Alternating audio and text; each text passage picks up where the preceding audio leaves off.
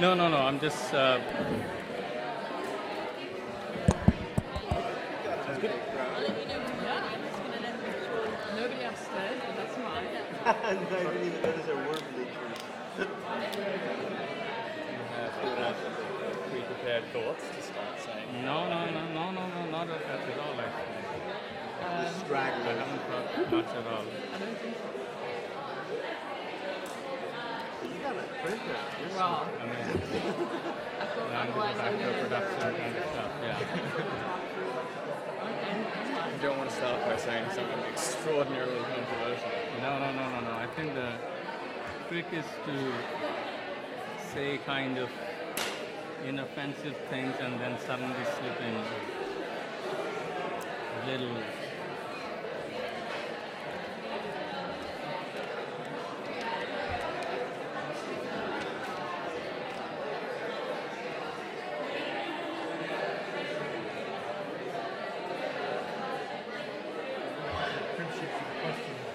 You're right, that's it. Look a little bit ahead, but I'll ask them.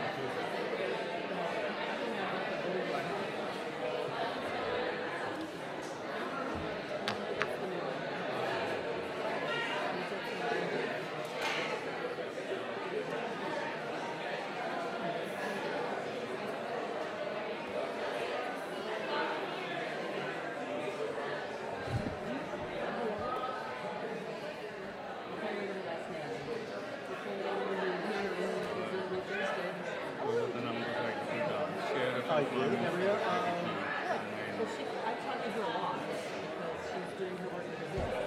Well, not anymore. No, Not Peru. No, no, she switched to Chile because basically the revolution called for her. and then she had gone there. And then she got brought into everything. And like, you can't leave us at the start. And she's like, okay, I'll read that. Yeah. They're trying to work out the answer to my essay question. And she was in the middle of it. And she was bringing stuff to it that I think was kind of important to make it theoretical about it. So it's what is trivial to you on the in our conversation. It's okay to be a little state a little the obvious, but then start building the nuances. I was the one who told her If indeed it's necessary. nobody knew of it. And the implications of it. The problem is you can't control in any way where it's going to go. She low it.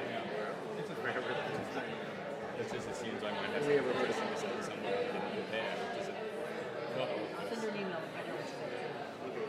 No, as a matter of policy, I don't prepare. That's why I only wanted to check out some stats. That's Did you ever meet Lucia Segal? She was an anthropologist at the Museum National. reforming the capital against exploitation. That's the panel. Okay, I think we can start. If I could have your attention, please. My name is Jean-Paul Feguet. I'm professor of the political economy of development here at the Department of International Development at the school. And it's my great pleasure to welcome you tonight to what I think is going to be a fascinating event. Let me start off by introducing our illustrious panel. I'll say a couple of words briefly about how we're going to proceed, and then we'll start. So, at the end, to my extreme right, we have Maitreesh Ghatak, who's professor of economics and also a fellow of the British Academy. He previously taught at the University of Chicago.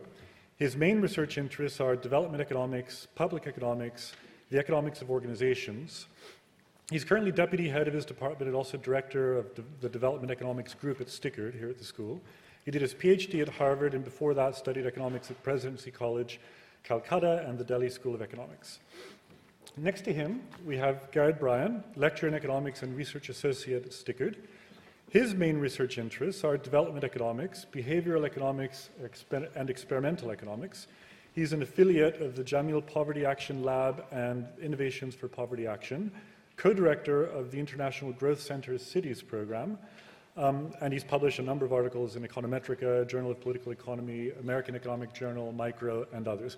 I'm giving you a very scattered, because all of our panelists have so many accomplishments, and I'm just sort of picking randomly a few that I think are relevant to tonight. In the middle, we have Catherine Hostetler, Professor of International Development and Fellow of the Academy of Social Sciences, who previously taught at the universities of Waterloo, New Mexico, and Colorado State University. Her main research interests are interdisciplinary study of environment and development at the global and regional levels, and also national level studies of environmental movements and democratic institutions. She is the author of a number of books, including the forthcoming Political Economies of Energy Transition, Wind and Solar Power in Brazil and South Africa. Next to her is Deborah James, Professor of Anthropology and Fellow of the British Academy, who previously taught at the universities of Witwatersrand and KwaZulu-Natal. Her main research interests are anthropology of South Africa and Southern Africa, especially political anthropology and economic anthropology. And she has a number of books, including recently Money from Nothing, Indebtedness and Aspiration in South Africa. And then last but not least, David Graeber, Professor of Anthropology, also closely associated with the global justice movement and with Occupy Wall Street. He previously taught at Goldsmiths here in London and before that at Yale. His research interests include theories of value and money, manners and magic, social movements and social theory, and he's done research in Madagascar, Europe, and North America. And two of his recent books include Debt, The First 5,000 Years, and Bullshit Jobs, A Theory.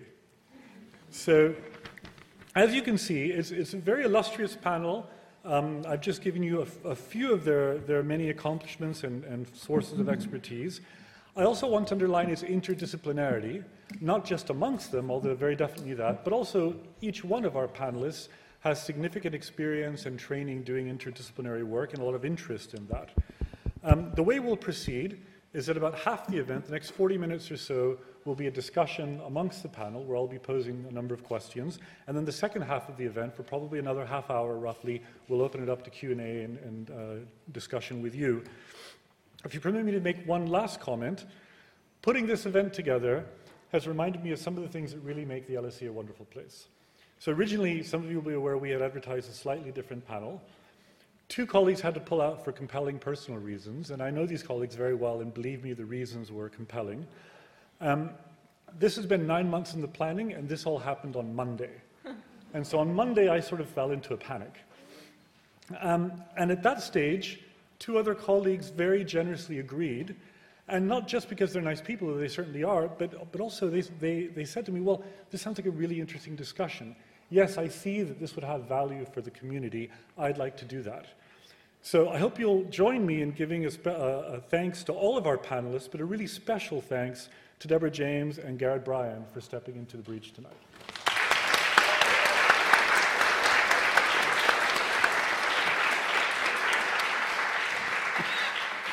Okay, and so I'll sit over here and pose questions from here. And so we're going to begin with land.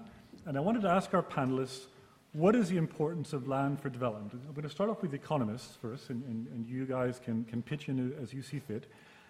Thematically, substantively, what is the importance of land for development? And then sort of at a deeper level, how does one study land? What are the key variables, the key relationships we're looking for in questions of land and development? Okay, I'll start if you're happy, Okay, Madrid. sure. Okay, so I am going to suggest that to an economist, land is probably not that special. So we could maybe use the same ideas as we use to understand everything to understand land. I think that's probably a characteristic of lots of economists. So here's my perspective. So I think that there's a nice idea in economics, which is the idea that you could separate out the notion of inequality from the notion of efficiency. Efficiency being things like how well do you allocate things like land to their most productive uses, and obviously inequality being how unequal is the outcome. My personal view is if you have no reason to think that there's inefficiency in the allocation of goods, and you're concerned about poor people, the most likely reason that a person is poor is because they don't have enough money. And if they don't have enough money, you should give them money. The reason then to be interested in land, if you're interested in poverty and you're interested in poor countries, is if you think there are specific reasons why land is unlikely to be going to its most productive use. And then you might want, instead of spending your money on giving money to poor people, you might want to spend your money on thinking about how to improve the quality of the land market. And so from this perspective, we would be interested in why land markets might not work, and I'll give you 3 reasons why they may be different from other markets. That's not a complete set. So the first one is, it may be more difficult to establish a property right over land than it is over another good. So I can hold an apple in my hand and it's a little tricky for you to take it away from me. It's more difficult for me to own land, and so we may need some sort of coercive force to ensure that property right. The second is that land may be subject, like many things, to problems of asymmetric information, which makes land hard to trade.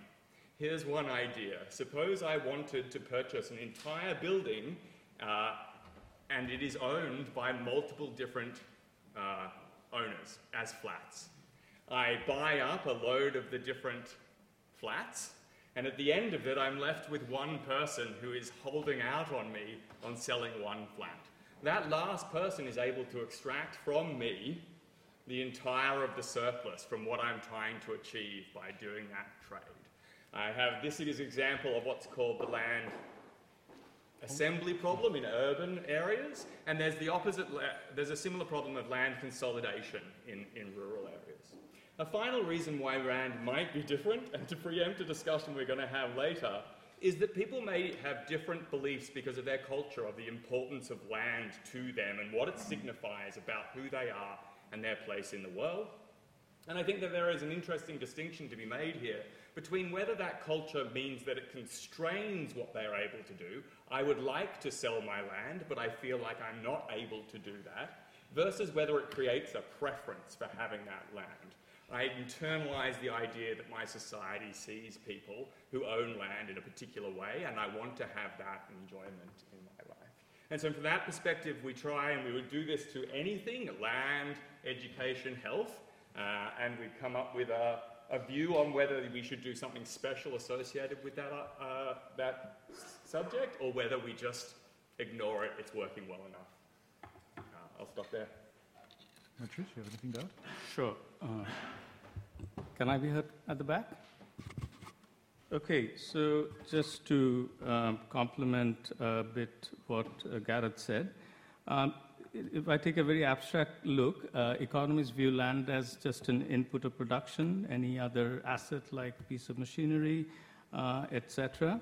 And to use kind of somewhat or classical economics terms, so it's a means of production, but it's also in the way land is actually transacted in an economy. It also involves that it's embedded in relations of production, which is more a classical term, but in modern terms, a whole nexus of an intricate network of property rights and legal framework, as well as social norms that govern the use of land. Okay, and we can think about private property rights. We can think of communal property rights, depending on if it's a natural kind of, it's not privately owned land or it's more communally owned land. Now, going back to what Gareth was saying, that I would say a lot of what is now called neoclassical economics, it kind of assumed that these things work in a reasonably efficient way, this relations production. Therefore, land would end up in the most productive hands. So therefore, we don't have to worry so much about the distribution of land, because it will somehow, by, say, the land market, rental, leasing, sales, it'll be allocated efficiently, and therefore you could separate out your equity considerations that you use, resources of taxation and other things to achieve those goals, but otherwise let the markets allocate that. Now, I would say this is roughly the consensus, or at least not a consensus, but a slightly Chicago-centered view of the neoclassical economics around the 60s. So in the next 50 years, I think the view has completely turned on its head. So in fact, one of my first really piece of work in development economics, which ironically got me a job at the University of Chicago Economics Department, it shows that markets are not always efficient, and they probably made a mistake. Namely, once you have certain imperfections in the legal system, the land market doesn't work like the standard that you exchange certain title deeds and then you can do what you want with it. Immediately, a lot of these results go out of the window. there may not be any trade-off between, say, equity and efficiency. In particular, if you take the land from the landlord, give it to the tenant, output may go up, and this is also more equitable. And you can think of, indeed, a lot of real-world examples of land reforms that were carried out, whether it's in China or other parts of East Asia, etc. You could make, I think it's fairly well accepted within mainstream economics, that more equal land distribution is also actually productivity enhancing. So this, in a way, is how the discipline has kind of shifted. So I would say the only few other things I want to, just one or two quick things, and I'll let others step in. So I would say one of the recent set of research issues that I have been dealing with regarding land is acquisition of land for industry in developing countries. So because farmers seem very unwilling to give up land, and sometimes governments are using coercive laws to get this land. And this, I got into, I did some field work and just talking to farmers, and also a proper survey.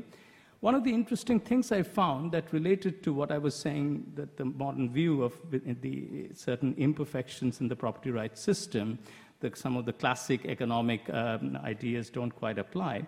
One of the interesting things I found out from these surveys is that the reason farmers may be very unwilling to give up land, because normally if you think, hey, industry is profitable, okay, so you're going to pay them a certain amount of money and you would get the land. So why is there resistance? Why in India and China farmers are kind of, the state has to use coercive laws to get this land? Why is all this happening? And it turns out that, again, it's not just a matter of land market imperfections, to use an economics sort of phrase, but if there are a bunch of other things that don't quite work well, say you don't have pensions, you don't have a social welfare system, land then is a bundle asset. It actually substitutes for a number of other things, and therefore, compared to what the classical framework would imply as to what the, say, price of land should be, or the social value of land would be in a certain allocation, the private value to a farmer is very, very different. And therefore, once again, the private and the social kind of cost calculations here can be very, very different. The final point, and I'll let the others share their thoughts, is it's interesting that the importance of land, whether in national income or in overall wealth, has been falling. If you look at some of Piketty's famous figures, you will see that in developed countries, especially where you go back a long time to see the importance of land and other forms of holding of assets in overall national assets, the importance of agricultural land has asymptotically kind of going to zero almost, in contrast to other forms of assets, as we would expect. One of the interesting things, though, is within developing countries, say India and China, strictly speaking more emerging country, land still employs a lot of people. So therefore, even though overall its value in overall assets has diminished over time, so going back to the question, the importance of land in development, it's still, for example, in the case of India, according to latest estimates, 45% of people directly depend on land in terms of generating a living, even though it generates about 17% of national income.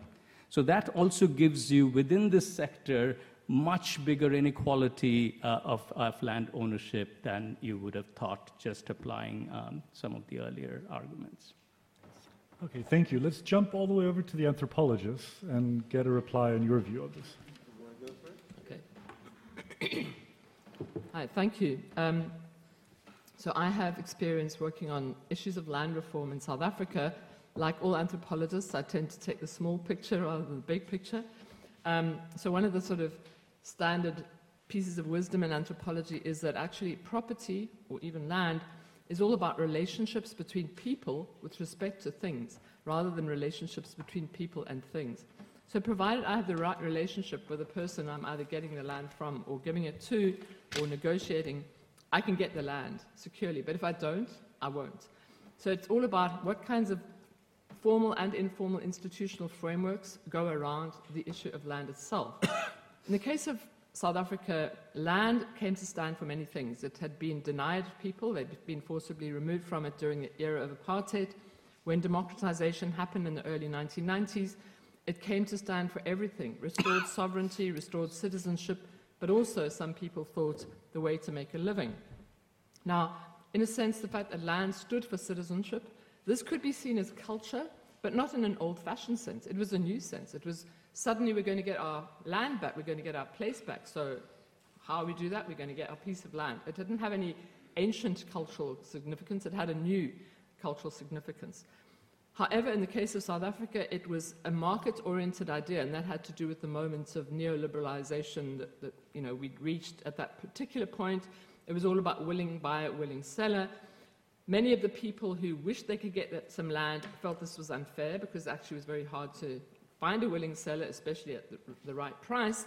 And if the government had simply said, right, we'll take it all away from so-and-so and give it to you, this wouldn't have necessarily flown from the point of view of general democratization and keeping everyone happy within the nation state.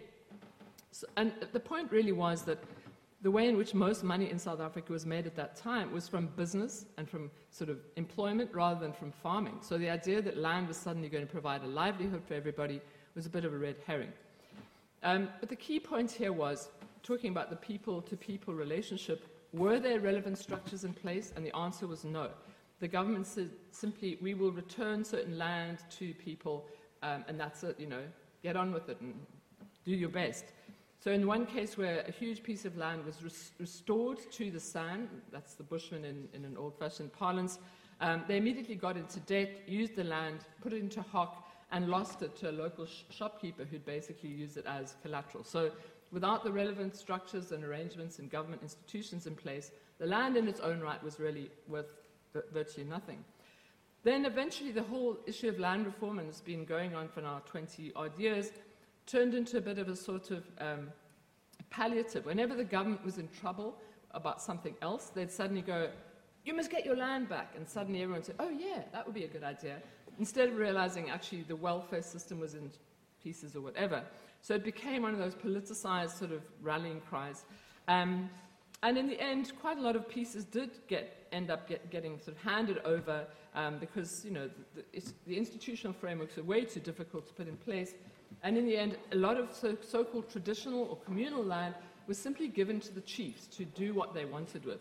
Well, what happened? They then started selling it off to mining companies, leaving many women especially, but otherwise kind of poor people, without the opportunity. And these women and these poor people in these communal areas didn't necessarily want to farm. They just wanted a place to live where they wouldn't have to pay rent.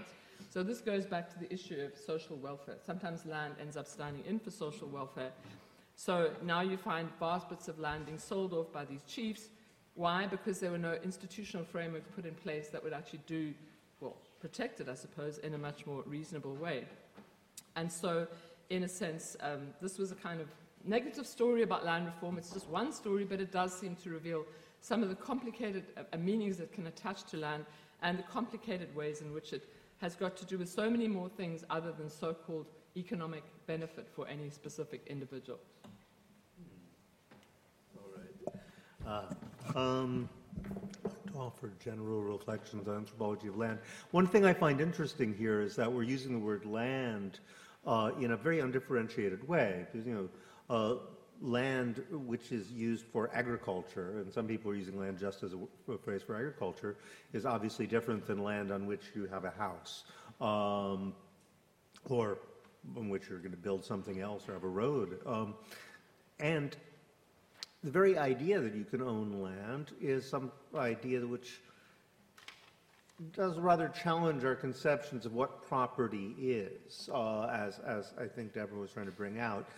We have a conception that property is a relationship between a person and a thing, in which that relationship, this comes from Roman law, is characterized by our total power of the owner over the owner. You can do whatever you want with something. Obviously, that's not really true. I mean, if I have a gun, I can't do anything I want with that gun. In fact, there's very few things, or a car even, I can do with it that aren't regulated. The only thing you can really have absolute right with property is to keep anybody else from doing anything with it. So property is actually a relation of exclusion with everybody else in the world, if it's private property in relation to a thing. But in fact, even that relation of exclusion tends to be very limited. There are almost always circumstances in which other people might have a claim on something in an emergency, for example, in which you have a responsibility to it. And so if you look at the actual origins of that kind of weird Roman property idea of law, which seems to fly in the face of all common sense, it actually goes back to slave law, where it was a relationship between a person and another person who is a thing because you have total power over them. We transferred that into all these areas where it applies in a rather uncomfortable fashion. Mark Twain had that famous line about buy land, they're not making it anymore. In a way, land is strange because it's not made. And Carl, unless you're China, I guess they're creating land in the South China Sea right now. But that's the only case I know of someone doing that. Some of Holland was made up. But Karl Polanyi made the famous point that modern market economies and political economy is based on three fictive commodities, which in many societies it would never occur to anybody could be bought or sold. One of which is land, because nobody makes it. The other of which is labor, because nobody makes it. And the third of which is money. So these three things which aren't actually manufactured at all are treated as if they're the same as the pots and pans and pens and things you made. And this creates all sorts of legal paradoxes. So because land, here's another example. Can be the place where you grow things, the place where you live. It can also be the place where you go and you die. For a lot of people, what's really important about land is that you're going to be buried in it someday. I did my field work in Madagascar, where you have these ancient villages where anybody, most people who are descended from these villages don't live there anymore. But everybody has to have at least 1 or 2 plots of land there, because if you don't, you can't get buried in a tomb there. And if you can't get buried in a tomb there, you're not like a noble or whatever it is, the status you get from coming from an ancient village. And it illustrates how there's a continuity between ownership of land and sovereignty over territory and the very nature of a nation state. In a way, you're owning a piece of sovereignty when you own land, which is not at all true of when you own a pan. On the other hand, there is one sense where owning land is not like the sovereignty, is not like sovereignty, and in medieval laws, they did use the same word for absolute property rights and political sovereignty, was dominium.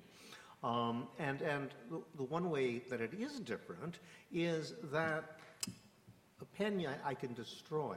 So again, according to Roman law, you have usus fructus and abusus. You can, you own something if you can use it. You can enjoy the fruits of it. If you have a tree, you can eat the fruit. And abusus, you could burn down the tree if you really wanted to, or chop it down. If you only have 2 of those, the first 2, you can't destroy it. It's usufruct. You don't really own it. That's what usufruct comes from. So therefore, it's only really your property if you could destroy it. And it's very similar, as some people have pointed out, the idea of sovereignty. You only really have sovereign power over people if you can kill them, or your subjects if you can execute them. But of course, you can't do that to land, right? I mean, I've always thought that the idea of consumption, why is it that eating something is seen as, you produce things and you consume them. Any use of things, even if you're driving a car, that's called consumption. It's like eating food.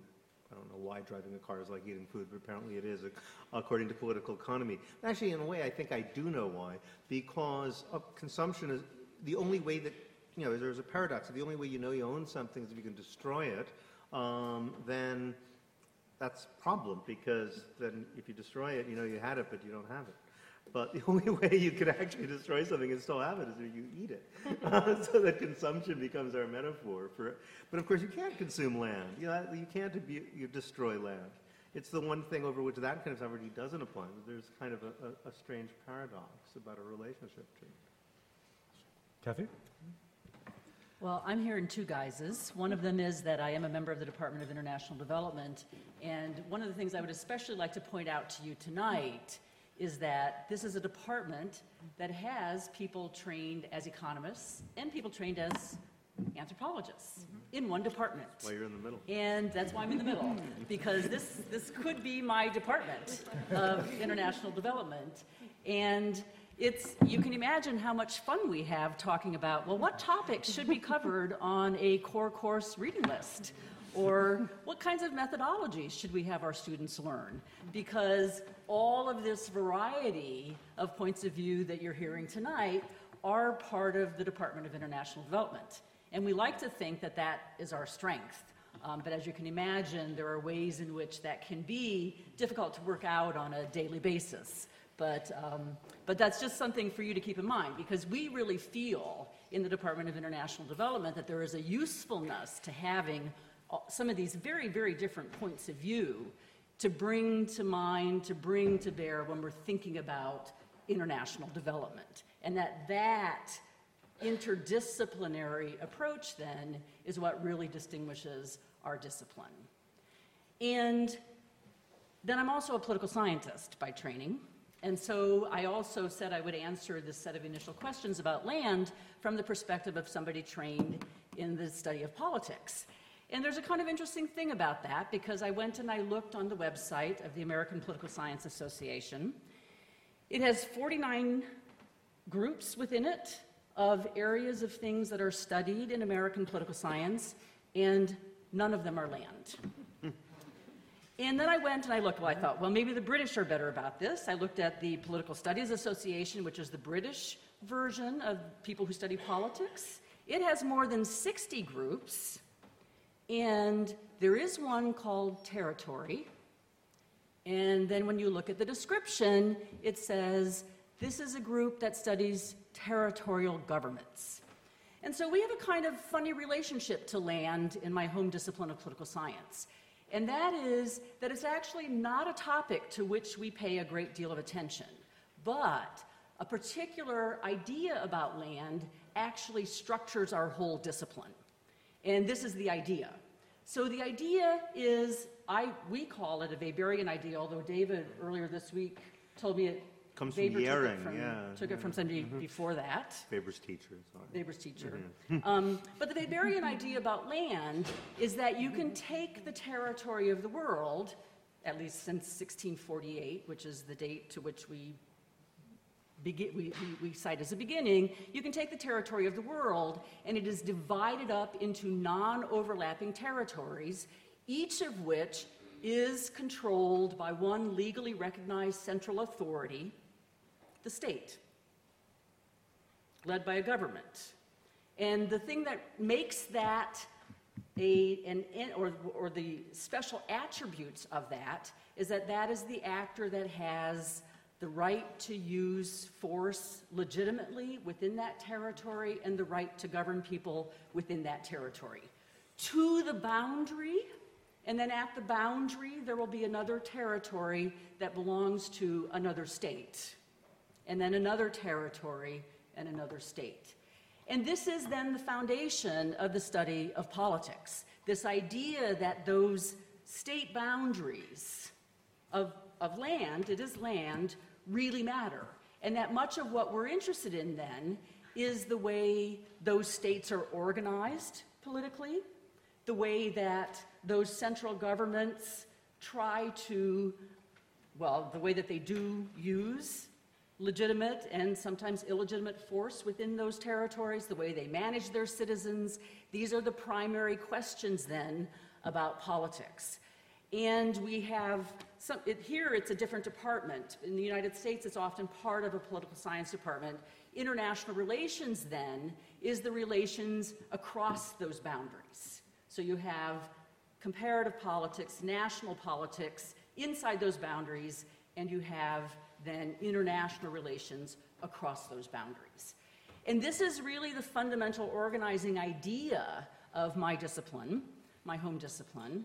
And it's very much based in land. And then I find it rather interesting that we often then don't really focus on land itself, except in some particular ways. We are interested in the idea that land is a source of political power, and we often talk about that in particular times and places. And you heard Deborah talking about South Africa, and you saw the way that land was used as political power and also political reward and political strategy. So we sometimes will talk about that.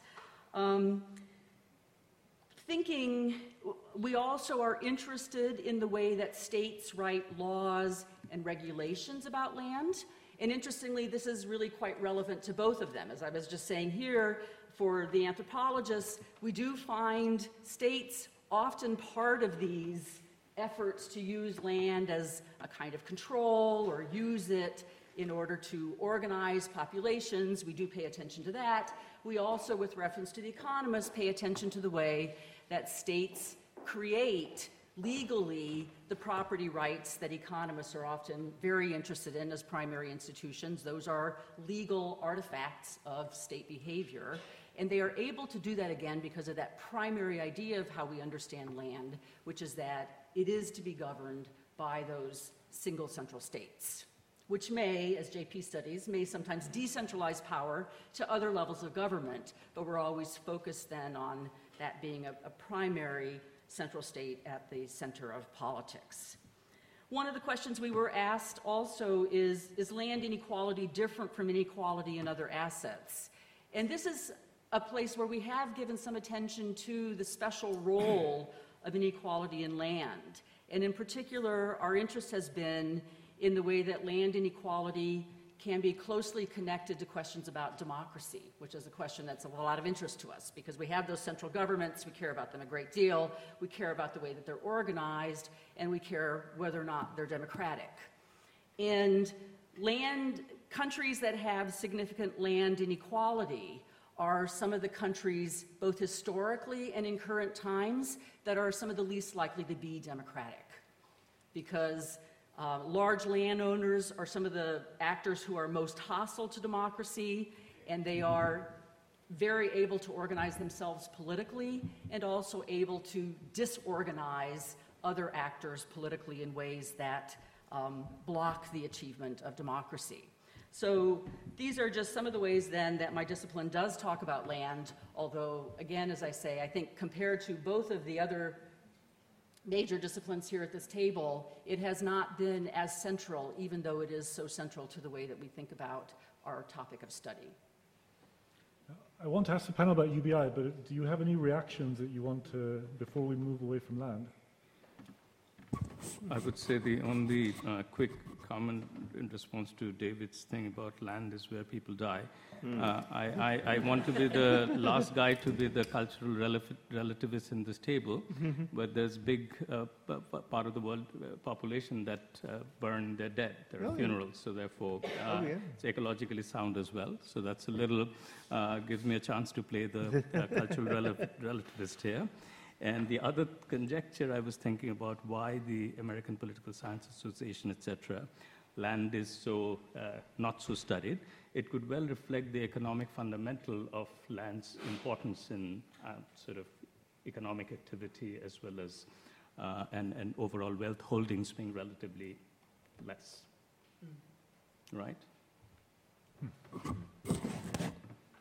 Okay, so let's move on to another topic before I want to have 3 rounds before we open it up to the floor. The third will be more disciplinary, but the second one is another thematic topic, UBI, Universal Basic Income. So land, among other things, is a source of income, a source of livelihoods. Universal Basic Income is sort of the opposite of that. It's sort of the income disassociated from other things. So maybe there are people who try to relate them. Well, let's start with the anthropologists. Yeah. What do you think about UBI? Is it a good idea? And more interestingly, how would we know? How would one judge whether it's a good idea or not? On what basis? Well, I have a lot of things to say on this. I could try to start with saying that actually South Africa almost kind of does have it. Maybe I'll talk in the abstract and then talk about the concrete. Yeah. I would say that one of the proposals, actually, that I've heard out there is that rather than thinking about it as universal basic income, it should be thought of as a land benefit for those people who don't own land. Because if you think about it, we have this paradox where, on the one hand, a country is supposed to belong collectively to those people who live there, yet somehow it's parceled out, and nobody quite knows how. I mean, even who owns the land in England is kind of a mystery. There are people trying to figure it out, and they make it really hard to find out. But so one proposal was to simply use that as a basis to say, all right, well, if we're all supposed to equally own this country, why not just pay a dividend to everybody? And sometimes based on a land tax or sometimes just in the abstract. But I would say that the idea of universal basic income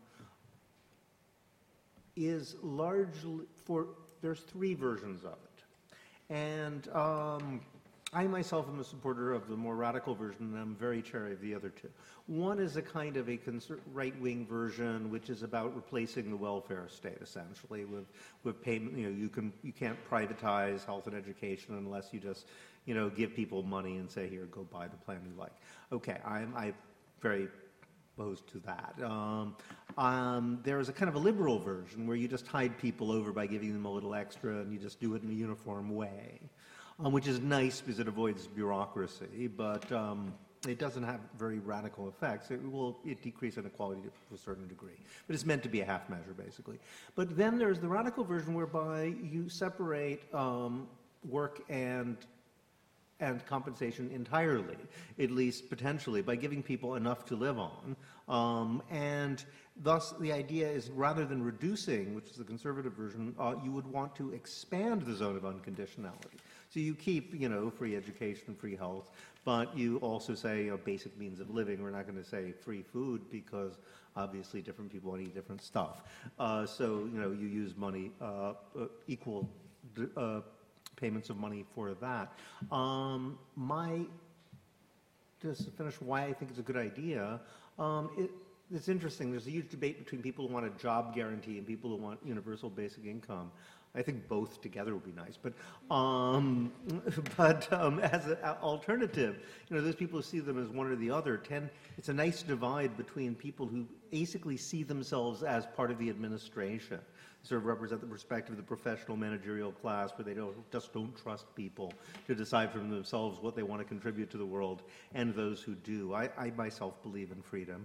My research on bullshit jobs in particular, we discovered up to something like a third of people feel that their jobs are completely pointless, that they're not actually doing anything, and are quite miserable as a result. And I think that, the two major objections you get to a universal basic income can be answered by that very fact. People say, well, if you just give people money, they'll sit around and do nothing. Well, no, all these people who are getting paid to sit around and do nothing are completely unhappy. They'd much rather be doing something to contribute to the world. And second of all, people say that, if you give people money and say, just do something, whatever you want to contribute to the world, they might do something useless. And sure, you'll have a lot of, bad poets and annoying street musicians and things like that. But if just one of them actually turns out to be Shakespeare, hey, you got your money back. But even aside from that, A, at least they'll be happy, and B, it seems really unlikely that you're going to get a third of all people doing something totally pointless, which seems to be what we have now. So this is quite lucky for me because this hits on my second most recent study, which is about indebtedness in South Africa. And probably a bit unlike David, I'm actually very interested in issues of bureaucracy, regulation, redistribution, and exactly how people called second-order decision makers by John Elster actually have to kind of calibrate and slice up the pie. Now, some of you might have read a book by Jim Ferguson called Give a Man a Fish, and it's all about this idea of the basic income grant. And part of the way he came up with some of those ideas was based on some ideas that were being debated within South Africa early on in the 1990s. As it happens, they never did have a basic income grant, but they did have a large number of grants that they gave out to poor people, child support grants, disability grants, and old age pensions. About 17 million are distributed right across the piece. But here we come to probably one of the most insightful things that anthropologists do, and that is that by studying life on the ground, you come up with unintended consequences that maybe nobody ever thought of. And one of the things that has happened in South Africa is that a large company who was given the government tender to give out these social grants immediately started selling products to the people who got those income grants. And those included debt, credit, funeral plans, insurance, and a bunch of other things. So until this was actually re-regulated, and regulation is not one of the things South Africa is very strong on, we found that vast numbers of people, because they were being given relatively small amounts of money, were simply using those, and they were basically these money lenders were taking them as collateral. So people were sort of borrowing extra money at vast amounts of interest, using that collateral, using that money that they got from the government as a collateral. So ultimately, the money lenders were getting the money, and the people in the middle were just getting borrowed money, which they could never pay off. The rates of interest were absolutely shocking. So in a sense, I suppose you could say in any given sort of proposal, whether it be land, redistribution, or universal basic income, the wider context is key. If you have regulatory facilities that are adequate and people that are not going to make this possible, then maybe it'll work. But if you don't, it's going to be a disaster, as it is indeed in South Africa. So, economists, UBI sounds like a great idea. Shall we do it? I would say that in certain forms it already exists, and just to give you sort of make a very sort of straightforward point, essentially the concept of UBI is that it's unconditional in the sense that it's not contingent of you working or looking for work or usual criteria that is involved with welfare. So to the extent we create such a lump sum amount that you're entitled to, whether you're working or not, and also as an individual. It's not a family-based thing, so there, and one of the interesting aspects of UBI, which is maybe not so well noticed, is if you're a well-to-do spouse of a rich person, you still would qualify for it, whereas under the existing welfare system, it would be some notion of family income. So therefore, so the first point is that some version of UBI can be accommodated relatively straightforwardly within the kind of welfare system by basically making it more individual-based as well as uncontingent on whether you're looking for jobs and so on. But going back to what was said earlier, there are several versions of it. So my own take on it is those who are coming more from the left of the political spectrum, left of center or whatever, certainly the non-radical left, I would say UBI is viewed as a complement to a whole set of other welfare measures. It's not viewed as a substitute, whereas those who are coming from it, whether it's Milton Friedman or others who have actually advocated it, they're looking at it to replace, as was said, a number of other existing welfare things, social sector, etc. My only concern about UBI, and it goes back to maybe some of the more radical version of it, in the end, whether you take an economics version of it or even a classical Marxist version of it, you need a production system that generates surplus. If nobody is working, you want health and education, and you want a lump sum transfer everybody, you're going to have to ask who's going to produce the surplus, who's going to produce, this glass, who's going to produce all these things. Now, some form of it was tried out. It was called feudalism. You basically, within the feudal class, you got an universal basic income, but you had a whole class of serfs to work for you for that. So until we have raised a whole generation of robots with whom we can then establish a Marxist relationship of exploitation of their surplus, I don't think that form of radical version of it really satisfies the adding up constraints of income equals expenditure. Okay. I guess there's so much I'd like to say about this, but I'm going to try and limit myself somehow. So let me try and address a little bit more the how would we know question and try to stick to that. So I think that the Chicago School neoclassical economic argument for the UBI is quite simple, which is that it creates fewer distortions. So if I give you money when you are begging at a train station in a poor country, I force you to give up your time and come to that train station to get my money. I think that's why we feel really uncomfortable about giving money to beggars. If I make my transfer to you unconditional, i.e. you can get it at your place of residence or where you are, then I don't require you to take that action. And so therefore, there's a strong sort of economic case for giving just, if I want to give welfare, I just give money.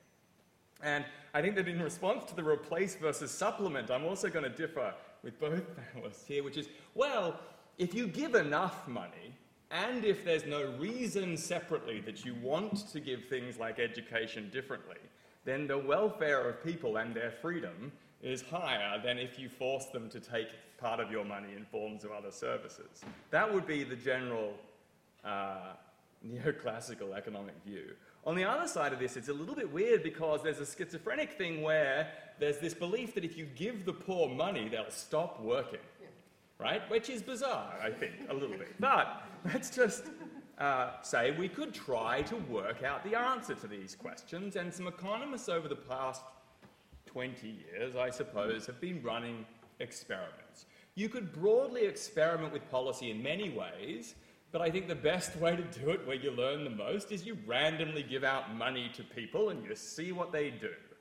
And so there have been a number of papers written about this, but I think the most exciting one recently talks to both of these discussions. And it's basically a very, very large cash transfer to a small number of Kenyan villages given by the NGO Give Directly. And when they give that money to these villages, what they see is, first of all, no reduction in labour. In fact, increases in labour. So that does tend to rule out this idea that the poor will suddenly stop working. They actually see a 2.6 times multiplier on every dollar spent. That means the GDP of these mini villages goes up 2.6 times the amount of money that's pumped into them.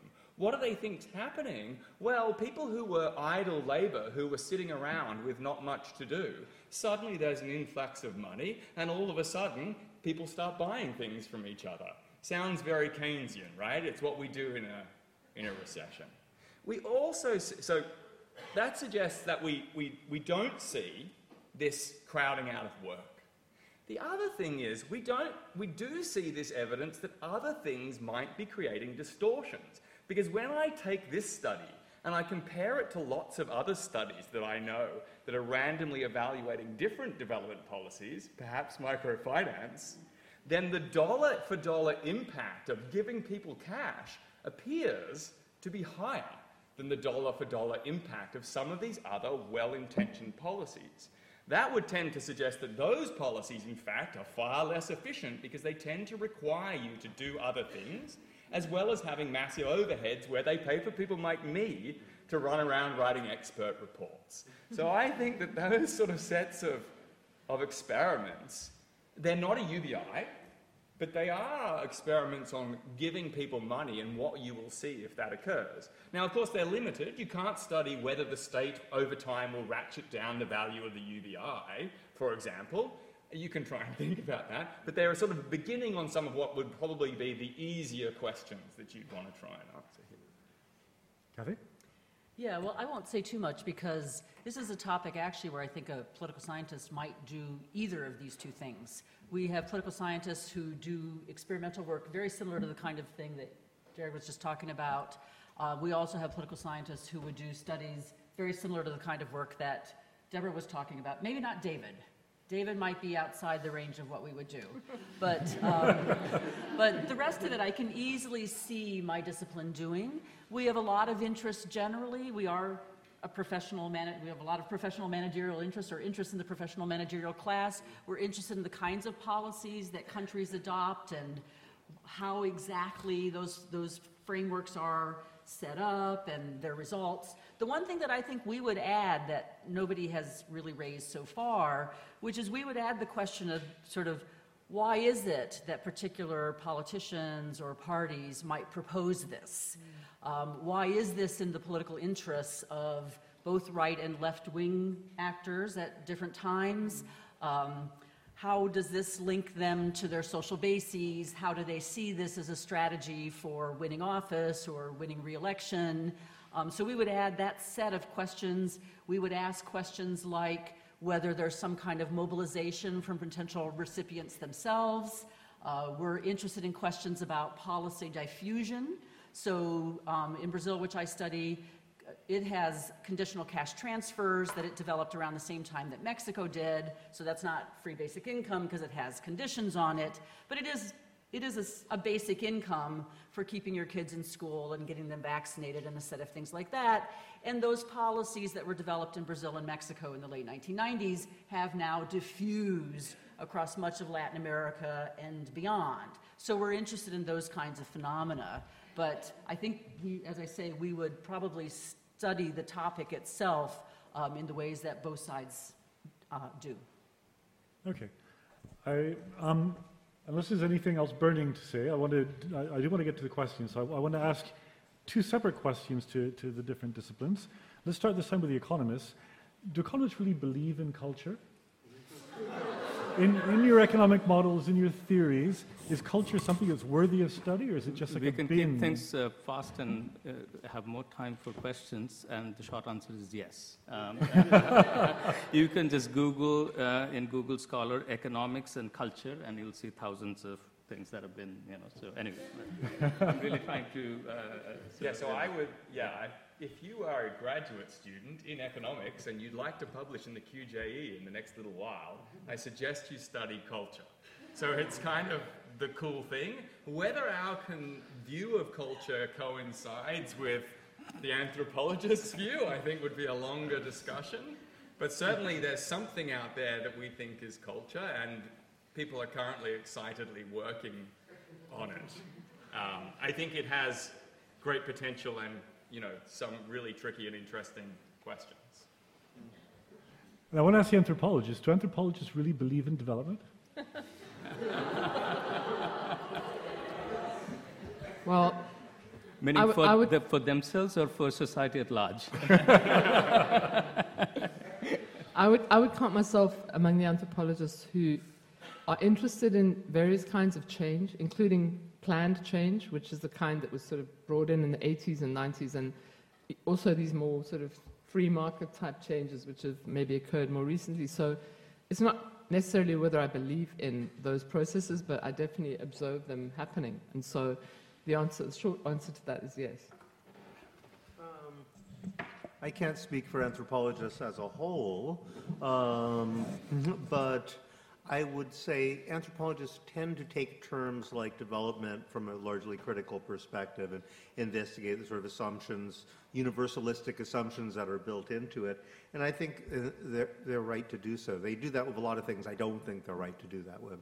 I mean, anthropologists will say the same thing about democracy. And I think, there are ways to universalize some terms which take account of cultural difference and still maintain them. I don't know if development is one, because I often think that the way development is most often deployed is as a kind of a euphemism for, is it possible to imagine a way to make people in the global south richer without also making them more powerful? That is to say, if I'm in Belgium and I'm trying to go run a development project in Burundi, I am sad that people there are poor and I would like them to be richer, but I don't want Burundi to be as powerful and an influential country as Belgium, even though it's about the same size, presumably. In a way, you don't want to admit that, but what you're doing is ultimately trying to relieve the symptoms of an unequal power relationship without actually addressing the unequal power relationship in the end. So I think in that sense, maybe it's a bad term. Maybe we should come up and just call things what they actually are. Do we want to, we would like people to be healthier, we would like people to be more powerful, we would like to, address inequalities that exist, and when it comes to development as a universalistic term, I think, I don't think there's anybody in the world who doesn't want there to be a modern hospital available in their area. There are certain things everybody could agree on. Whether they want that to be the only form of medical practice that they undergo, that might be another question. But I think there are things that probably everybody agrees on.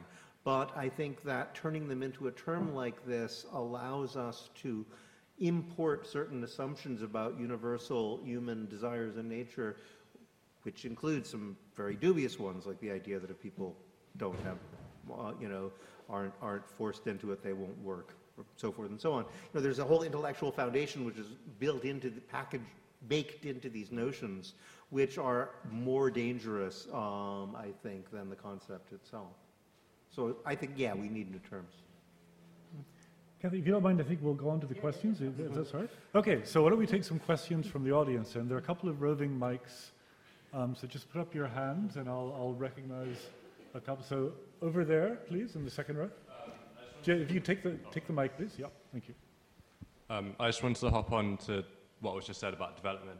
And my question is, what does development actually look like? Because early on, the term emerging countries was mentioned, which is a sort of proxy for what 10 years ago we used to call LEDC and MEDC and all sorts of things. The issue I have with the term emerging countries is that it's a subtext that the country hasn't yet adopted a modern, neoliberal, financialized economy. And that then sort of plays out in the built environment. The assumption is that an emerging country hasn't yet got this sort of glassy steel tower thing that's replaced the sort of informal settlements and industrial landscapes that were there before. And I think the issue I have is that development doesn't necessarily refer, or doesn't often seem to refer to the actual needs of the people there. And development often means that the country hasn't yet adopted a very inefficient way of allocating land by what's most fashionable along with sort of financial investments such as like luxury flats in London or sort of commercial property in the 80s and 90s in America, and these buildings were just built because investors thought that they needed them. Investors thought they'll make money from them. It wasn't because the people in the area actually needed them. And I wanted to see what does development actually look like to all of you. What does it mean for land allocation, for instance? And do you think that the current mode of development, the current connotations of development reflect that? We could take one more if there's another one. Yes, gentleman over here, and then we'll have some answers. Hi, I'm Robin Palmer. I've been a land rights activist for about 50 years.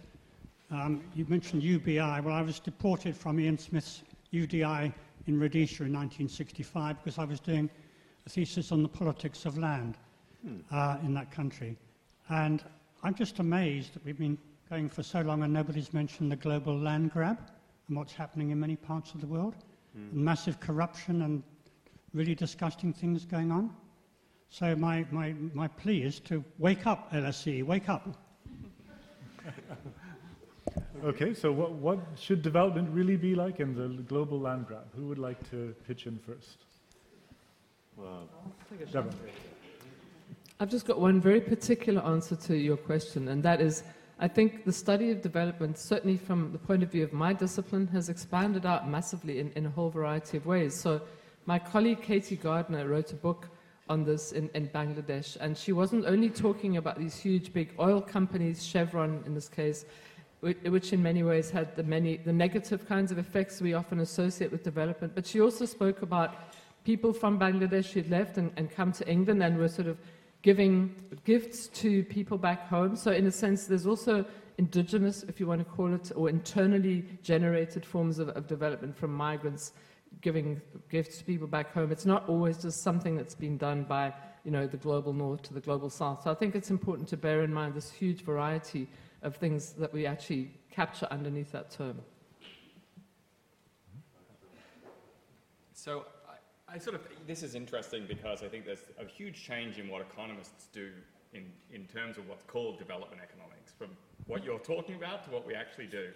So the average thing that I do is working in a village with a group of people who are very, very poor and thinking about whether there's anything that I can do to provide an idea or a system or anything that would allow that individual to live a better life as judged by that individual's own view of what a better life would be. Now, that has nothing to do with building buildings. It's right down at what can I do for that one person and that one group of people.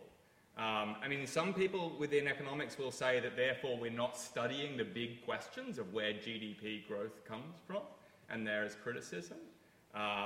But I think that there's a big push towards what I guess you could call much more about poverty alleviation in developing countries and the sort of genuine feeling that there's real need to help do something to make people's lives better. And how you judge that is very, very difficult. But I think the goal is if that individual or that group of individuals would themselves feel that their lives have improved, then that's a success. Kathy? I was mostly just going to agree with Deborah that what we mean by development is a very, very wide variety of things. But I did want to pick out one thing in particular that I think, it's particularly important to the course I teach on global environmental governance, but we haven't talked about environmental issues at all tonight. But I really am convinced that it's very difficult to talk about development in any very meaningful sense if we're not taking into account both environmental changes that have happened, environmental changes that will happen, the environmental consequences of the things that we do. So I think that however we think about development, including in our small villages or in our big buildings, I mean, I think whatever the conception of development is, we really can't talk about that without thinking about environmental dimensions of it. Mm-hmm. I've just got one point to make, Robin, in response to what you asked. I agree there's a huge amount of worry about this whole global land grab phenomenon, and I haven't read up that much about it, but what I do know is that there was a whole debate about it maybe 4 or 5 years ago, in which some of the people writing about it mentioned that there was also quite a moral panic going on about it. So often it's kind of been regarded as something that's going on right across the board, whereas in fact one needs to be quite specific about the types of things that are happening. And without knowing more about the specific examples you're asking about, I wouldn't be able to answer. However, it is interesting that it's even going on in Britain, and in fact, especially so. There's a book by Brett Christophers recently came out showing how vast amounts of land in Britain have been sold off into private hands, not only within but also outside of the country.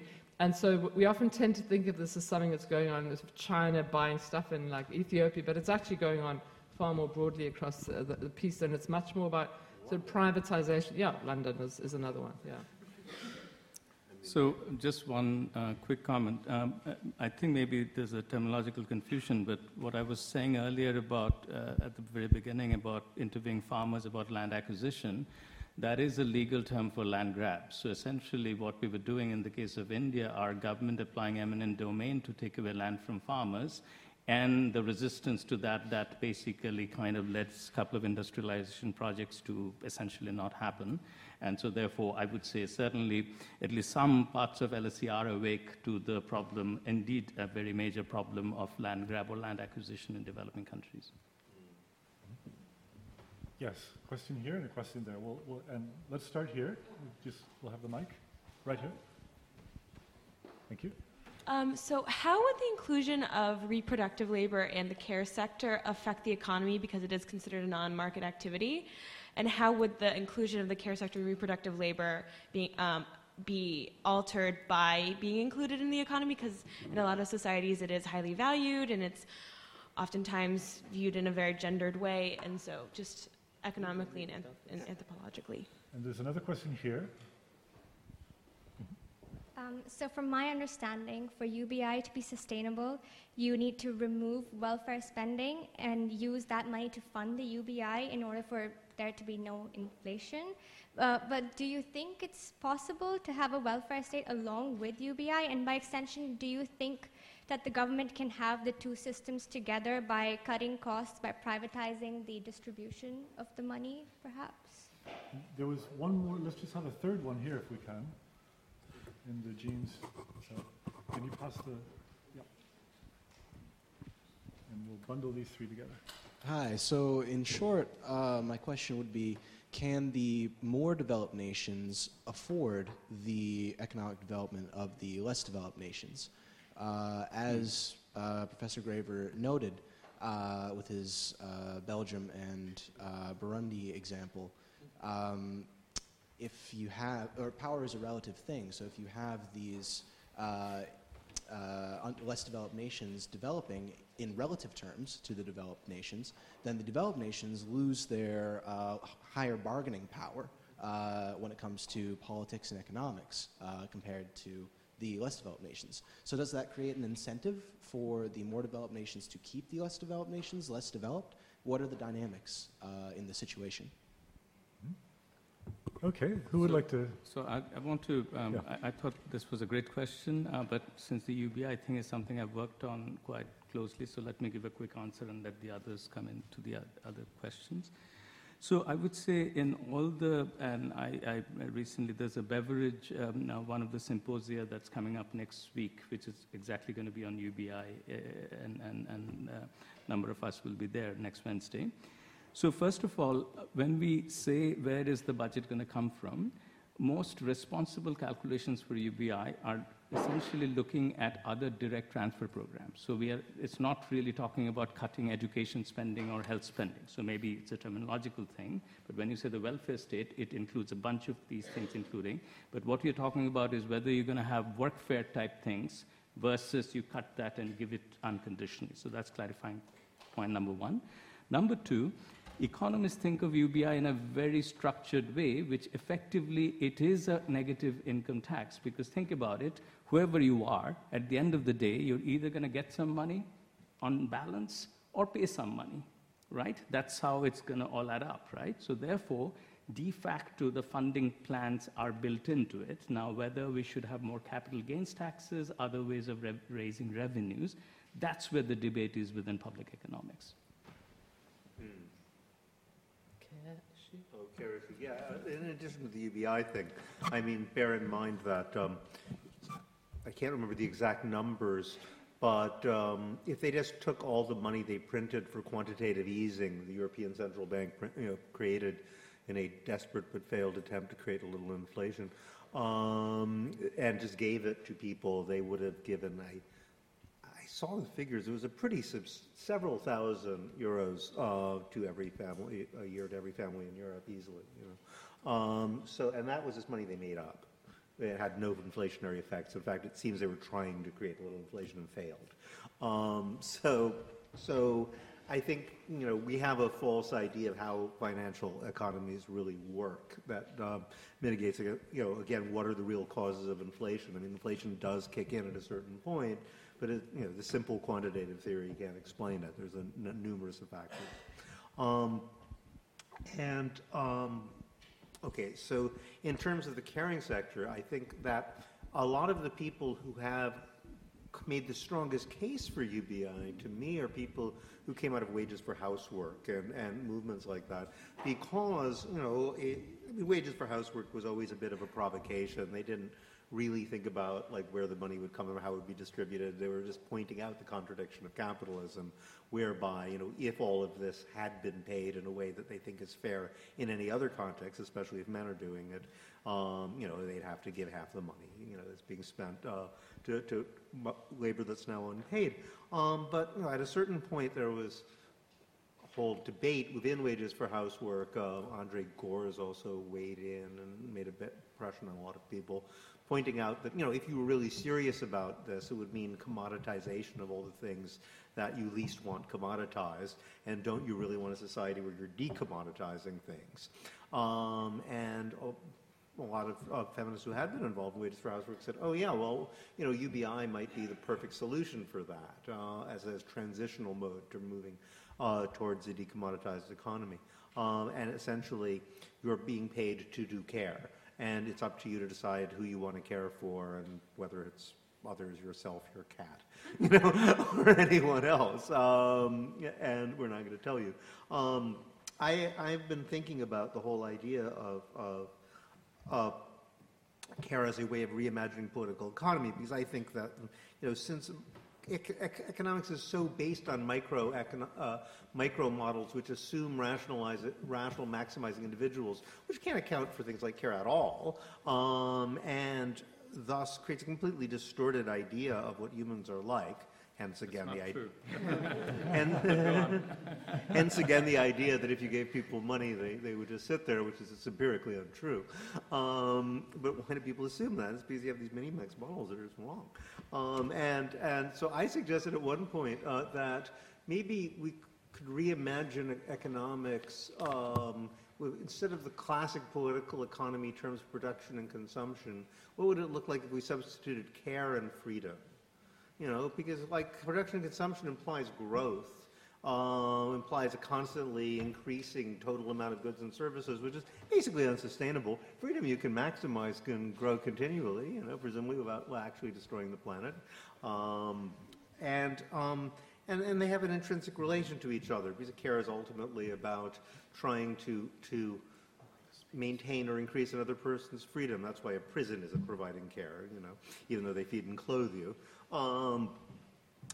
And if we imagine it in that way, that, I think that we could completely reconfigure political economy in a way which would make that kind of work the primary form of value-producing labor. The whole thing would look very different.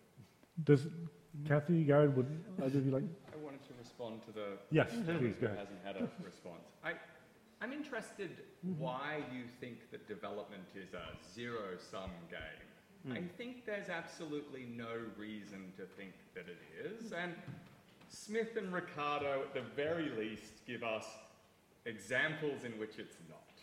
And whether they're true or not, I don't know. I think there's a need for empirical work, and it's not my particular area, but the starting point of zero-sum seems wrong. And politically, I think it's very interesting. So you get a group of people who think that we are neo-imperialists and we tear to control the developing world, and as a consequence, they infer from that this development thing is a zero-sum game, but that does tend to feed into the group of people who are on the right and who will use that to say, no, we can't have migration. Yes, we do have to close off trade. We do have to close down factories in China because it's a zero-sum competition between the United States and the developing world. So I think that the first question should be, do you have any reason to think that it would be zero-sum? What's the reason why you would start with that to start with and work from there? If I might provide a short answer. Yeah. Power is zero-sum. Power, you can't have more power than someone else without something below them having to obey. That was all. I mean, I think that depends a little bit on whether you think that people desperately want that power. But we can at least conceptualize a world, is my main point, in which this isn't an issue. We are all perhaps specialized in the things that our countries or our individual do best. And we're all providing something which is of value to everyone else in the world. And in that environment, there's not a lot of competition, and there's not a lot to have power over, really. We might want to fight about whether you're the country that produces the cheap goods in factories or we're the country that are the engineers. But ultimately, if we're all engineers and all of the cheap goods are produced by robots, then there's not a lot left to fight about. Any final comments from our panel? So just quick comment. I mean, I would say that this whole stereotype about economics being all about full rationality, let me just say two words, behavioral economics, Nobel Prize last year, is exactly about departures from rationality. And also, as much as I think an economist's view of what anthropologists should be doing and not doing too much of cultural relativism is unlikely to be accepted with warm embrace. I don't think in the end there's a lot of internal churning that goes on within economics, and a lot of what are stereotyped from outside as stereotypical views have been increasingly competitive markets, rational agents. These are all anybody who's keeping in touch with what's going on as opposed to stereotyping would be sort of will be seen very, very clearly. Can I respond to that? I think I'm going to draw it to a close because we could continue with responses and it's late on a Friday night. So let me close by thanking our panelists for a really interesting conversation and thanking all of you for staying here till almost 8.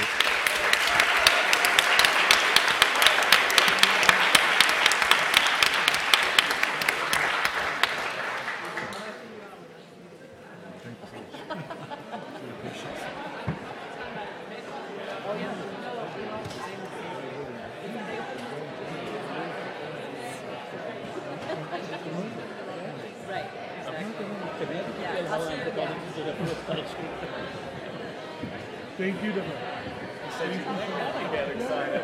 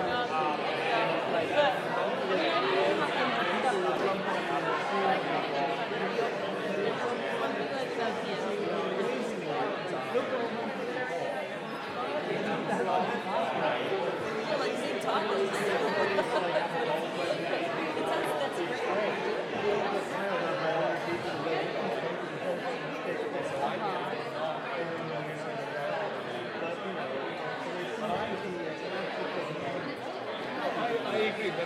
But what I was saying, and also the heterogeneity within the discipline, like I'm sure one of the reasons, one of the first anthropologists are explicit. Oh, see you later. Because I was telling you before, like I think the every time you decide to do that work, yeah, that was the last time we talked. So Somehow let me embrace some specific practice because somehow there's some things everybody wants. Bullshit. I mean, this is some bullshit. This is relative bullshit. And similarly, there are economists who actually disagree with that.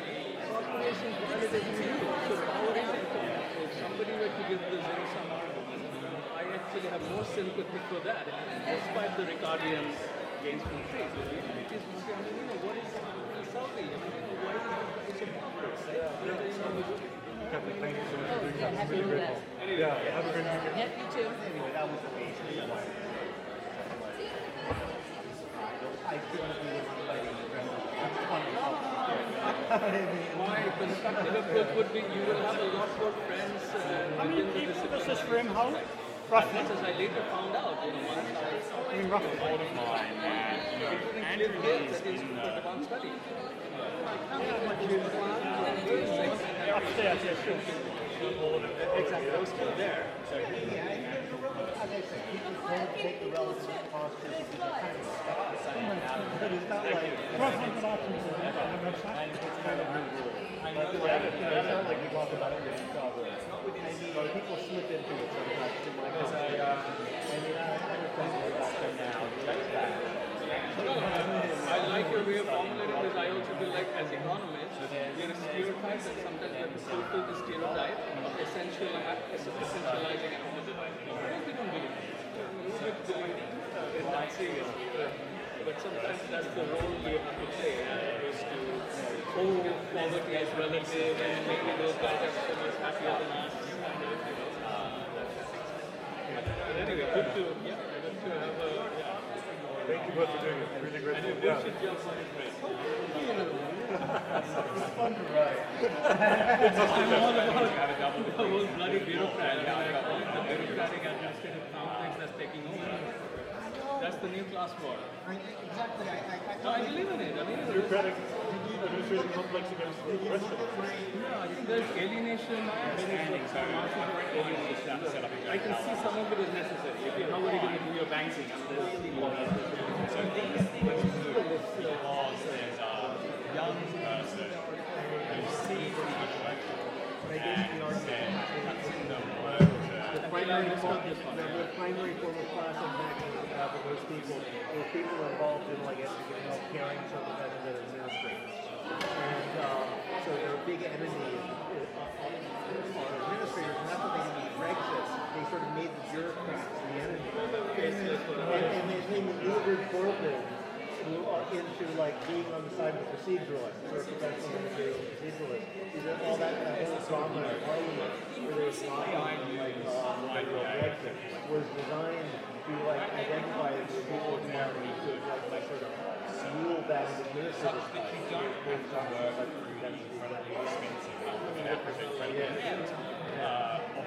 So that was the trick. And in universities, there are stats that show all the budget. The US is sharper because they have big institutions and more resources. Admin is the drawing. Look at the numbers. It's not tracking the salary. Like the number of doctors has doubled, the number of hospitals, medical administrators in America has doubled. And that explains why, despite so much expenditure, the quality of the goods, that's the Productivity and health that's down as manufacturing goes up. They're actually going to get like teachers and doctors and also that's where the labor's going. They're getting the squeeze. I think that's why it was a lot. Because left, right doesn't mean I the Southward is And the right wing kicked it out of the plan. Sanders might have read this article because just yesterday he made a big declaration in American Consumer Paperwork Bernie Sanders. I tried to get John McDonnell to run Government ran UBIs.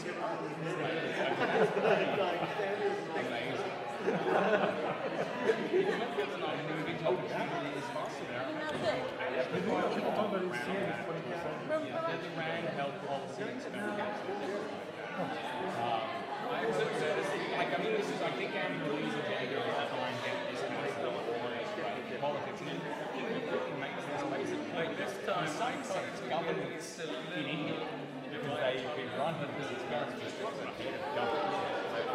So this works well when we're pretending to know what our policies do and haven't accepted the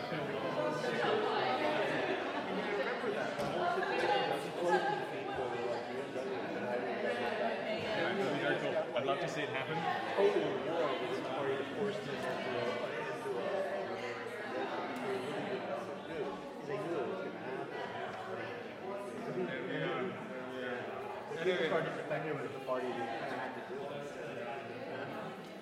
Thank you so much. Yep. We appreciate it. Go ahead. Darren. Right. Take care. Alaska. My entire life. Sorry, I don't want to interrupt. I'm getting back. If you're going to be... I'm going to head off straight away. I'll leave for you if you want. 428. Which is MSc Economic Development now. And the CHD course on economic development. Yes, and whereas they do a PhD course, the MSc is separate.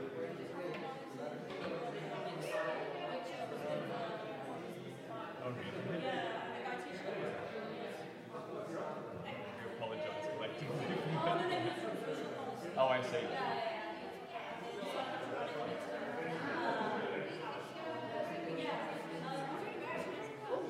You're in the IT here.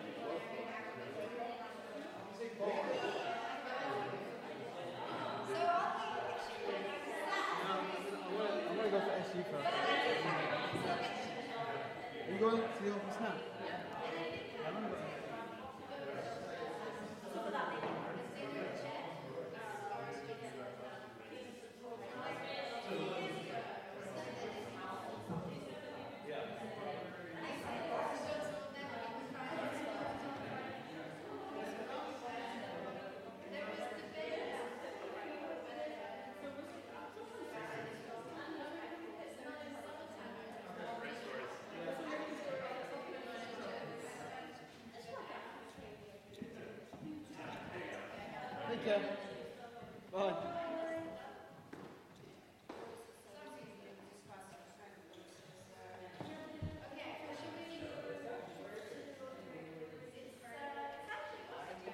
Bye. Have a good weekend.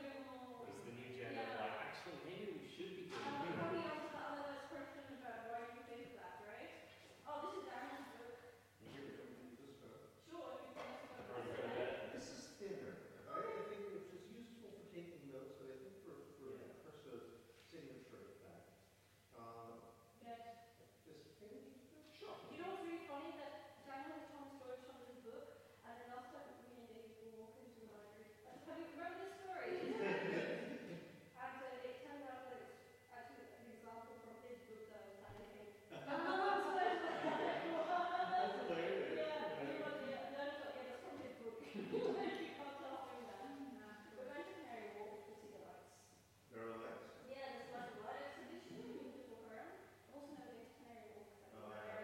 I thought, of course, to change trains there occasionally.